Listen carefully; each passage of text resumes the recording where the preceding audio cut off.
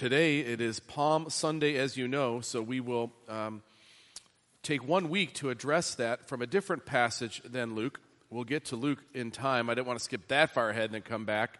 So we're going to look at the Matthew account this evening, Matthew 21. Now, I will tell you, truth in advertising, it won't be the normal textual approach to this passage. We'll read the passage, and then I want to touch on a particular topic. You can see that on the insert. I don't do topical sermons much, but this is my favorite topic in Scripture. It's the one that I come back to the most personally. It's the one that I'll find any which way to try to address.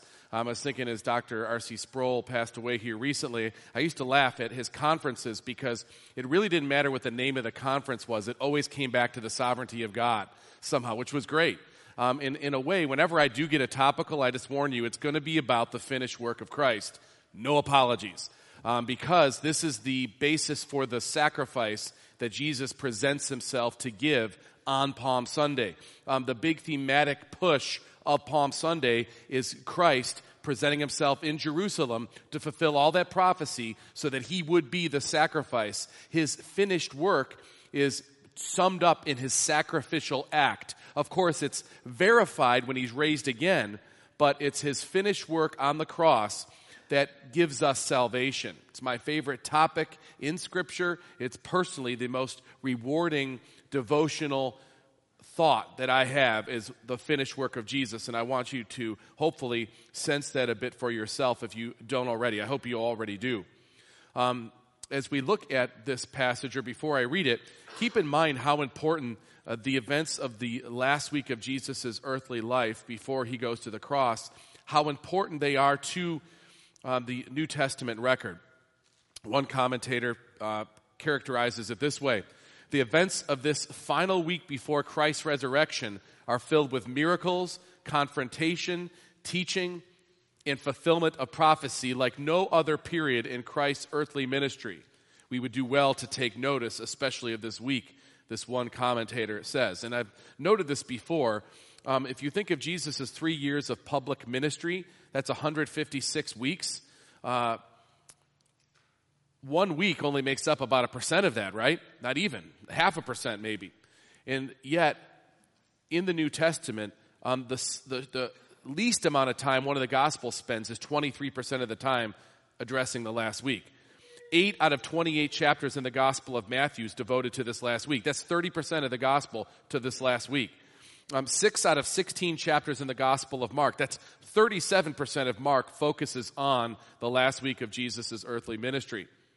5.5 out of 24 chapters of Luke are devoted to this final week of Christ's sacrifice. That's 23%. That's the least of them. But then remember, Luke writes Acts. So the whole book of Acts is about Jesus rising and then after the effects of his rising. 11 out of 21 chapters in the Gospel of John are devoted to this final week. That's 52% of the Gospel of John, which makes sense. Why is John written? So that we would believe that Jesus is the Christ. So he spends half the time focused on the finished work of Christ, or that which is around the finished work of Jesus. Now, with that preface, let's hear God's word read as I read it. This is Matthew 21, 1 through 11, one of the several accounts of what's called Palm Sunday, or Jesus' triumphal entry. And this is God's inerrant and inspired word.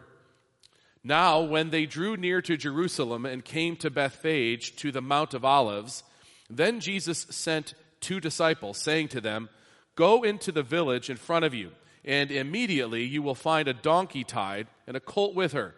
Untie them and bring them to me. If anyone says anything to you, you shall say, 'The Lord needs them,' and he will send them at once." This took place to fulfill what was spoken by the prophet, saying, "Say to the daughter of Zion, behold, your king is coming to you, humble and mounted on a donkey, on a colt, the foal of a beast of burden." The disciples went and did as Jesus had directed them. They brought the donkey and the colt and put on them their cloaks, and he sat on them. Most of the crowd spread their cloaks on the road, and others cut branches from the trees and spread them on the road. And the crowds that went before him and that followed him were shouting, "Hosanna to the Son of David. Blessed is he who comes in the name of the Lord. Hosanna in the highest." And when he entered Jerusalem, the whole city was stirred up, saying, "Who is this?" And the crowd said, "This is the prophet Jesus from Nazareth of Galilee. Let's pray. Lord, we begin a week of special contemplation about our Lord's sacrifice for our sins. Please give us a depth of insight, maybe that we haven't previously had. Please shore up our confidence in the finished work of our perfect Savior, Jesus Christ. And I pray this in His name. Amen. Now, from the beginning of Scripture, in the book of Genesis, you will recall sacrifices being offered. The most vivid one happens when Abraham is told to sacrifice his son. And that is a picture of Jesus to be sacrificed. Of course, the difference being is the father doesn't hold back the knife in that case. In that case, he does have his son sacrifice Jesus. So the Bible is laden with the theme of sacrifice. And I stress this because if you listen to wider Christianity, that which calls itself Christianity, it seems to get further and further away from addressing the reality of sacrifice that is needed for our sins. This is a major problem because that's the core of our salvation. Without the sacrifice, there is no forgiveness for sins, and we're still dead in our sins. Now, of course, the deeper problem is many of those churches don't believe we have that sin problem any longer. It kind of paints a picture of this panacea of we're all just really good at heart. Not what the Scripture says at all. But you really have to get away from the Bible to get away from sacrifice. And the last picture in the book of Revelation, worthy is the Lamb who was slain. So there's a picture of sacrifice at the very beginning of Scripture, forecasted, shown in Abraham, and then finally, worthy is a Lamb who is slain. Now, it's interesting that the timing would be as it is. This is at Passover, when we come to the triumphal entry. Passover happens every year at the same time. And interestingly, the lambs would have been brought for sacrifice 4 days before the actual sacrifice. So Jesus would be coming into Jerusalem at just the same time people would be bringing their lambs in. The lambs would be raised in some of the outer towns like Bethphage or Bethany. Bethlehem is known to have stables where many lambs were raised. In fact, some commentators note that there was a sheep gate in the wall of Jerusalem for people to bring in their lambs. It could have been coming from Bethlehem. So they've been raised. Why 4 days? Why 4 days before? Because the sheep would be brought into pens around the temple area. People will be traveling from all over the place. They wouldn't bring their lambs with them always. They couldn't. They were coming from too far. So they would buy their lambs from those places that raised them closer. And then when they bought them, they had to wait to make sure that they were okay, that they weren't crippled in some way, that they really were spotless lambs. After a couple days, they'd see if they were sick. 4 days gave the person who was offering that sacrifice a surety that it was a spotless lamb.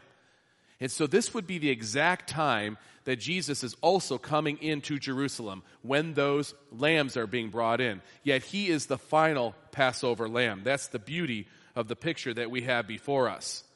Why so much attention and focus in the Gospels, Matthew included, on this week of Christ's passion, which begins with him coming as the sacrifice at the same time as the other sacrificial lambs?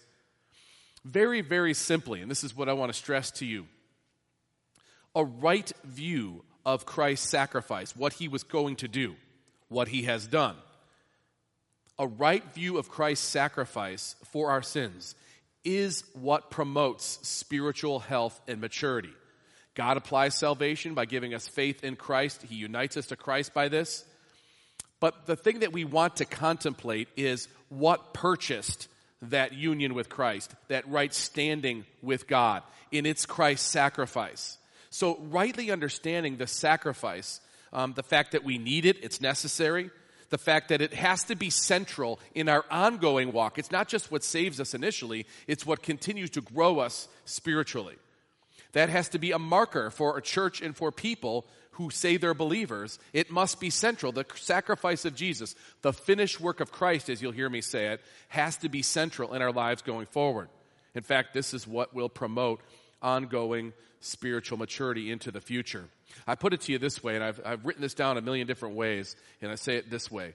When I rely, and when you this is true for you too, when you rely on your ability to exercise faith in God, just to, I believe in God, when you think like that, or when we have some kind of trust in our ability to obey, or that we show some signs of obedience. I don't mean to say that we think we're perfect at all, or even close. But when we're relying on our trust in God or our ability to obey, that leads to terrible insecurity. Terrible insecurity.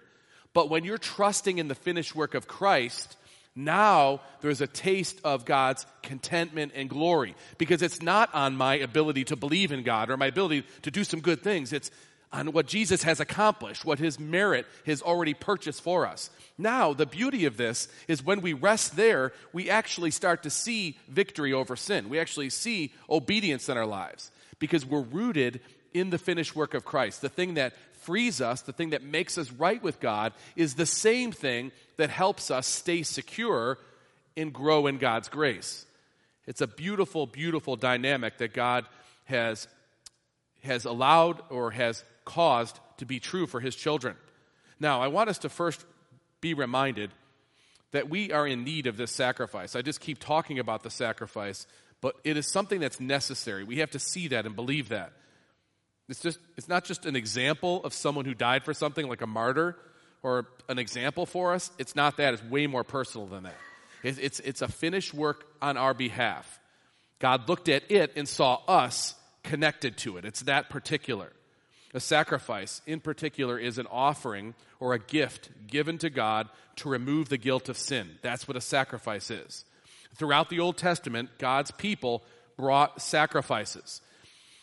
It comes down to this. Sin has entered, and thus God's holiness is offended. When Adam and Eve fell, God's holiness is offended. There cannot be union with man and God any longer. In our unholiness, we are estranged from God's presence. And it's pictured in the garden when they try to hide from God. They know they can't stand in his presence. Furthermore, God can't just let it go.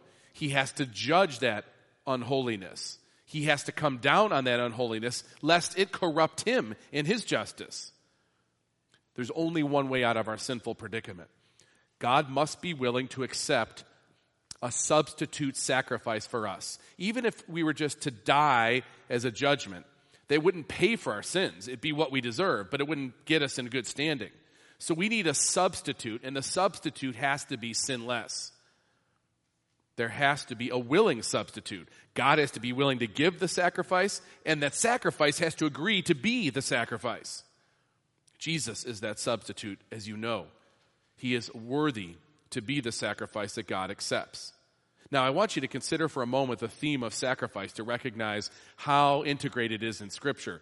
And all of you, if you think hard enough, you'll be able to walk through what you know of the Bible, I'm sure, and you can see how vivid the picture is. Of course, the fall itself I just mentioned, right on the heels of it, Jesus is forecasted when God says to the devil who caused the fall that I'm going to put enmity between you and your seed and the seed of the woman. And the seed of the woman is going to crush your head. And you're going to bruise his heel. That's the first picture of sacrifice. There will be harm done to the seed en route to crushing Satan and undoing what he did. So right from the get-go, you have this picture. And of course, even prior to, or right in conjunction with that, God kills these animals to then cover the naked man and the naked woman, who now recognize this. They didn't know it before, now they know it. So there's sacrifice that happens right from the beginning. Why is this important? It reminds us of the seriousness of sin. We can't avoid that reality. Then, of course, early on in the book of Genesis, Cain and Abel come along. And certainly Eve probably thinks that Cain is the chosen one. Behold, I have begotten a man, she says. Maybe she thinks he's the seed. Whatever the case, these two end up at odds, and Cain kills Abel. And you remember, it was on the basis of these sacrifices that they were making. There's no indication about God instructing on sacrifices, but you have Cain and Abel making offerings to God. Later in Abraham, he's giving sacrifices too, before we are given any indication of particular instruction about sacrifices. And of course, the biggest sacrifice is him offering his only son, just as God had told him. Of course, by the time we get to Moses, there's a varied and complex system of sacrifices. Yet now it's very clear what this is supposed to picture. It's supposed to picture the coming Christ. And there's all sorts of kinds of sacrifices that have to be made, but the Day of Atonement outlined in Leviticus really lays out the picture of the coming Messiah.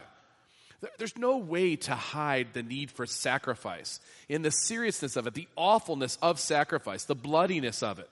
Of course, Isaiah 53, the picture of Jesus making himself the sacrifice, taking on our sin, being our substitute. John the Baptist sees Jesus, and what does he say? Behold, the Lamb of God who takes away the sins of the world. Later, Paul writes of Christ. Christ, our Passover, is sacrificed for us. Lorraine Bettner was no longer alive now, but was a commentator and a theologian, and he writes this when referring to the use of a lamb to picture Christ. This helps us appreciate sacrifice. In appointing the lamb as the principal animal for the morning and evening sacrifice in ancient Israel, God shows the animal which is at one and the same time the most harmless and gentle and the most attractive and pleasing of all the domestic animals, and thus emphasize both the innocence and the inherent value of the victim whose life was taken. The people were thus taught that their sins were forgiven and their lives spared only because another who was innocent and virtuous took their place and died in their stead. It's a beautiful picture of what sacrifice is and why it's necessary. In the book of Hebrews, unknown author, this apostolic author writes about Jesus. For then he would have to suffer repeatedly since the foundation of the world, but as it is, he has appeared once for all at the end of the ages to put away sin by the sacrifice of himself. Speaking of Christ. And just as it is appointed for man to die once, and after that comes the judgment, so Christ, having been offered once to bear the sins of many, will appear a second time, not to deal with sin, but to save those who eagerly are waiting for him.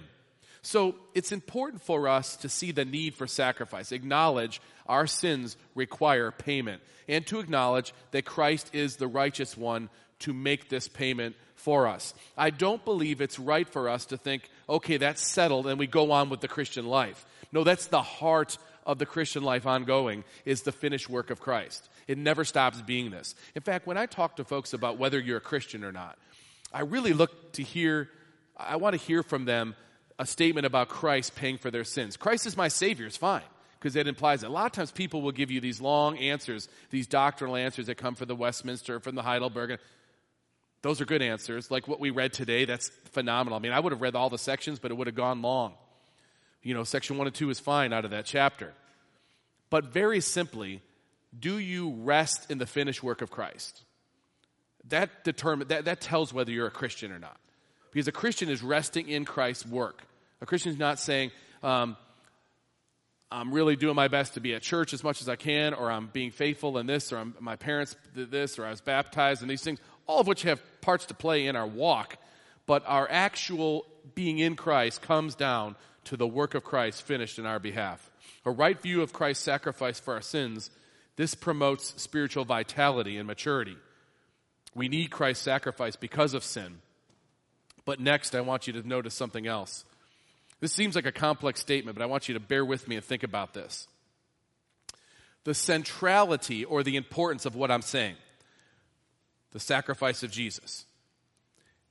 The way you personally described it, as I just started to get at, and the way we as a church prioritize that central teaching of Scripture, that indicates, without question, what our spiritual health is like.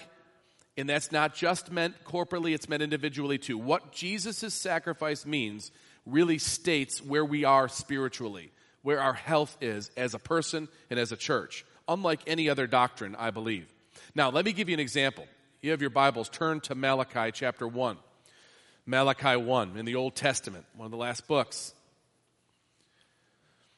Okay, Malachi is addressing a situation that's happening among God's people. Now, in the Old Testament, it's true, Jesus had not come yet, so they're looking ahead to the sacrifice that he will make.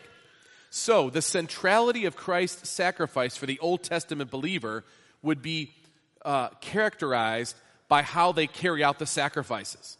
if they understand the gospel correctly in the Old Testament, they'll understand that that sacrificial system and the sacrificial practice is meant to be a statement of faith about God taking away their sins through the Messiah who will be yet to come. They don't know the details like we have them, but they know they're looking ahead to this. So you come to Malachi, and there's all sorts of problems with Malachi. Of course, pastors like to quote the part about people not tithing in Malachi, and that's a good one.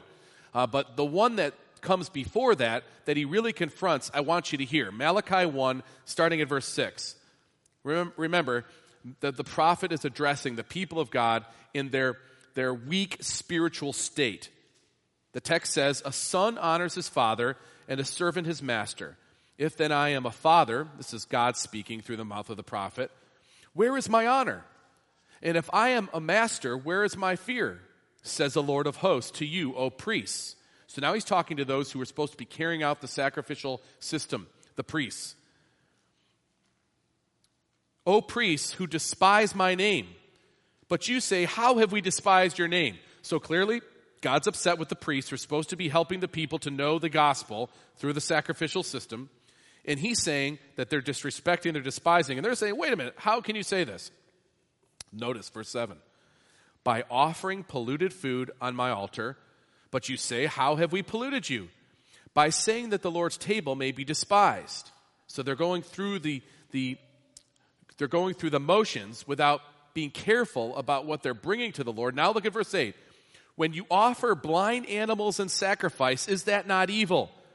And when you offer those that are lame or sick, is that not evil? Present that to your governor. Will he accept you or show you favor, says the Lord of hosts? Do you see what's happening? They're not taking seriously the sacrificial system, which is to bring pure animals. Why? This pictures what is required for the forgiveness of their sins. They're not taking it seriously. They're thinking it's not that important. We'll take the good stuff for ourselves. We got some lame stuff that we won't eat. Let's give that to God. The governor wouldn't even take that, is what he's suggesting here. Verse 9, and now entreat the favor of God that he may be gracious to us. With such a gift from your hand, will he show favor to any of you, says the Lord of hosts? Oh, that there were one among you who would shut the doors, that you might not kindle a fire on my altar in vain. I have no pleasure in you, says the Lord of hosts, and I will not accept an offering from your hand. Here's the point. We can only come to God through Christ, the perfect sacrifice. In the Old Testament, they were being rejected because they did not think they needed a perfect sacrifice. Really, they didn't think they really needed Christ. That's what they're saying by what they're doing. The centrality of our view of the Lord Jesus' sacrifice is the indicator of our spiritual health, personally and corporately as a church. One commentator says this about the sacrifices they were offering in the book of Malachi. What was taking place was the ultimate contradiction in worship. Israel was offering non-sacrificial sacrifices. They were offering to God as sacrifices the things which they did not want themselves. Sacrifice is the giving up of something we genuinely value in order to express devotion and appreciation for God. But sacrificing of diseased animals was like offering someone a birthday present, the contents of our dustbin. Such a low view of what the sacrifice pictured tells us what their spiritual health was like, and that's why Malachi was called into ministry, is to call them back and to repent. They were missing the point of those sacrifices. They represented Christ, and they should have been done with the highest level of consideration.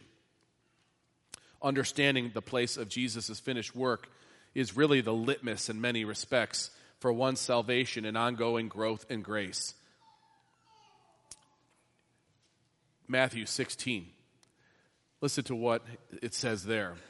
From that time, Jesus began to show his disciples that he must go to Jerusalem and suffer many things from the elders and the chief priests and the scribes, and be killed, and on the third day be raised.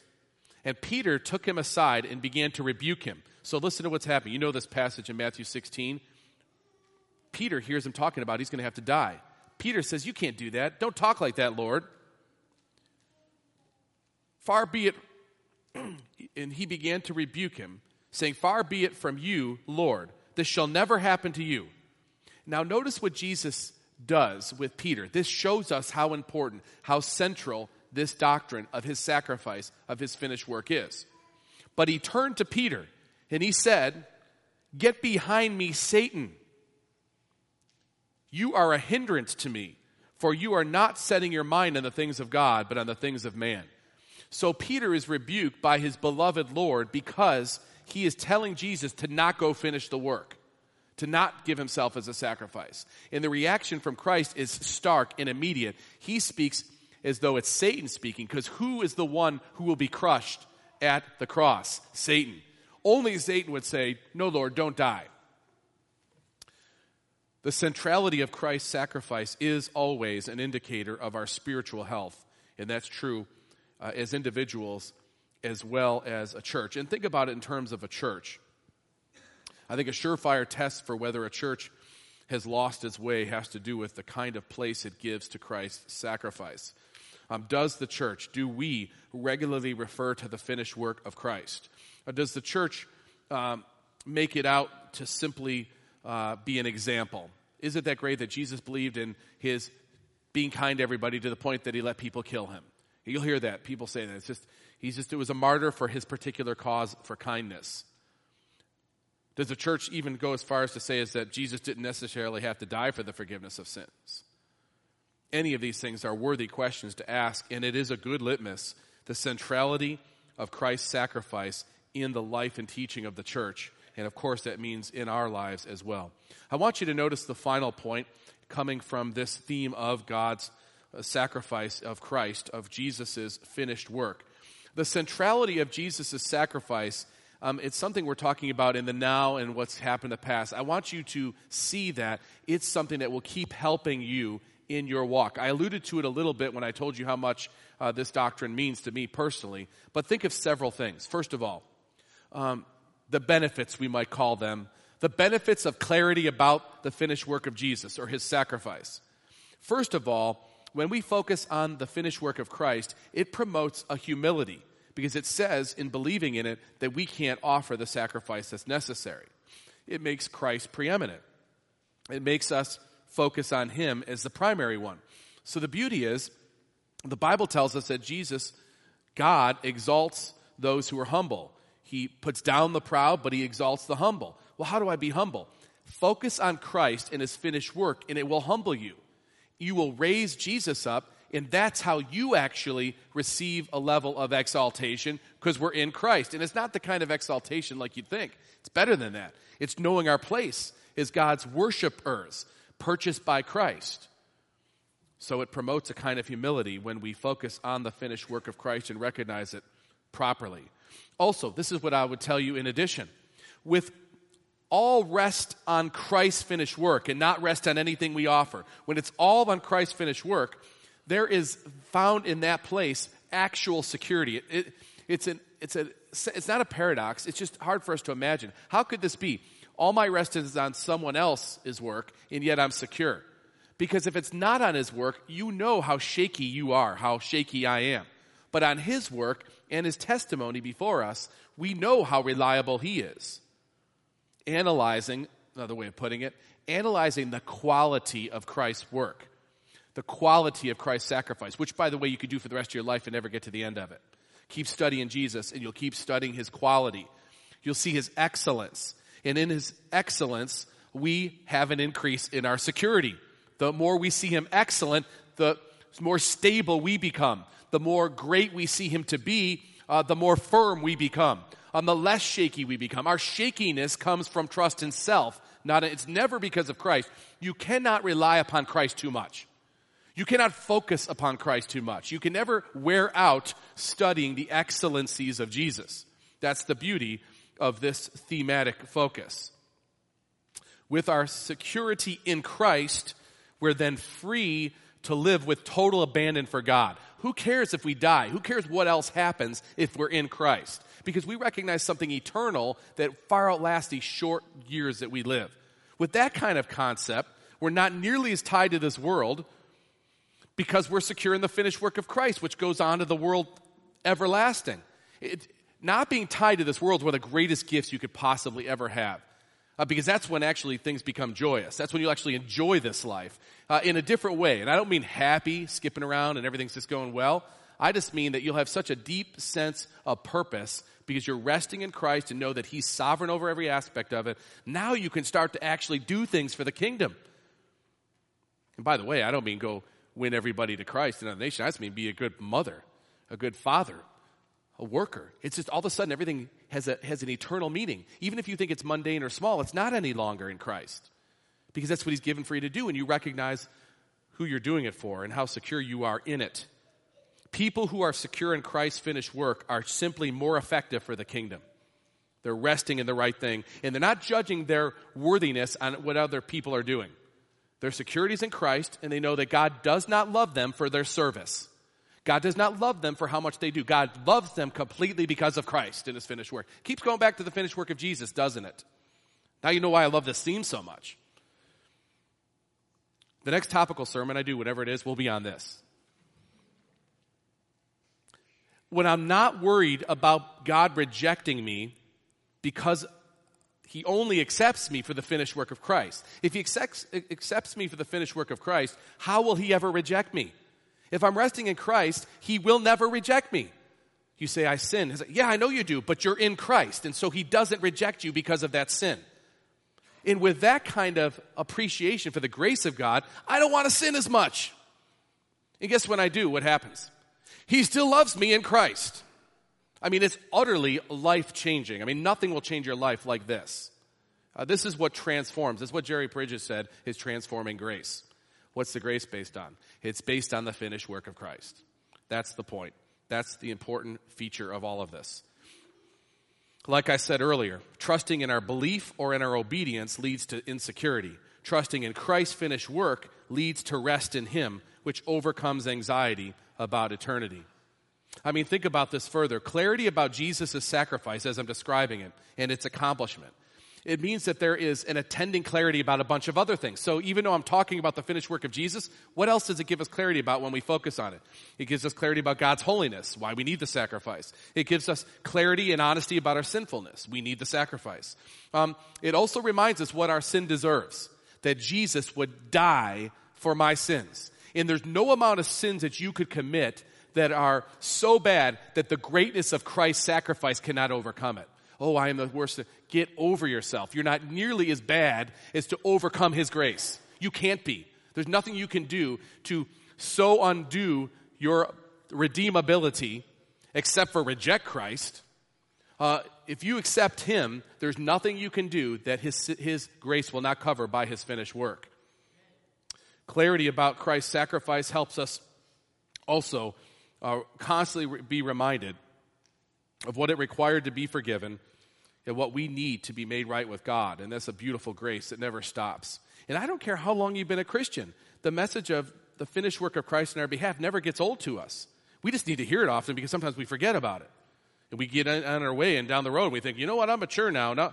Okay, if you're mature now, then you're going to keep focusing on the finished work of Jesus. That's what maturity is. Real maturity never gets away from the finished work of Christ. The whole of the gospel is perceived when we rest in Christ's finished work.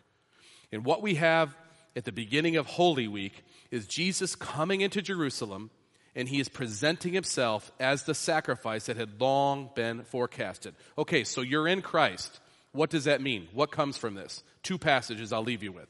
1, Romans 12, verse 1. Listen to what it says. On the basis of the finished work of Christ, Paul's writing, I appeal to you, therefore, brothers. That's how I know he's talking to people who are in Christ. By the mercies of God, to present your bodies as a living sacrifice. If you want to pay back the sacrifice, you can't. But this is what you can do in response. Give yourself as a living sacrifice. Respond by laying yourself down for Him. Holy and acceptable to God. That's covered in Christ. Which is your spiritual worship.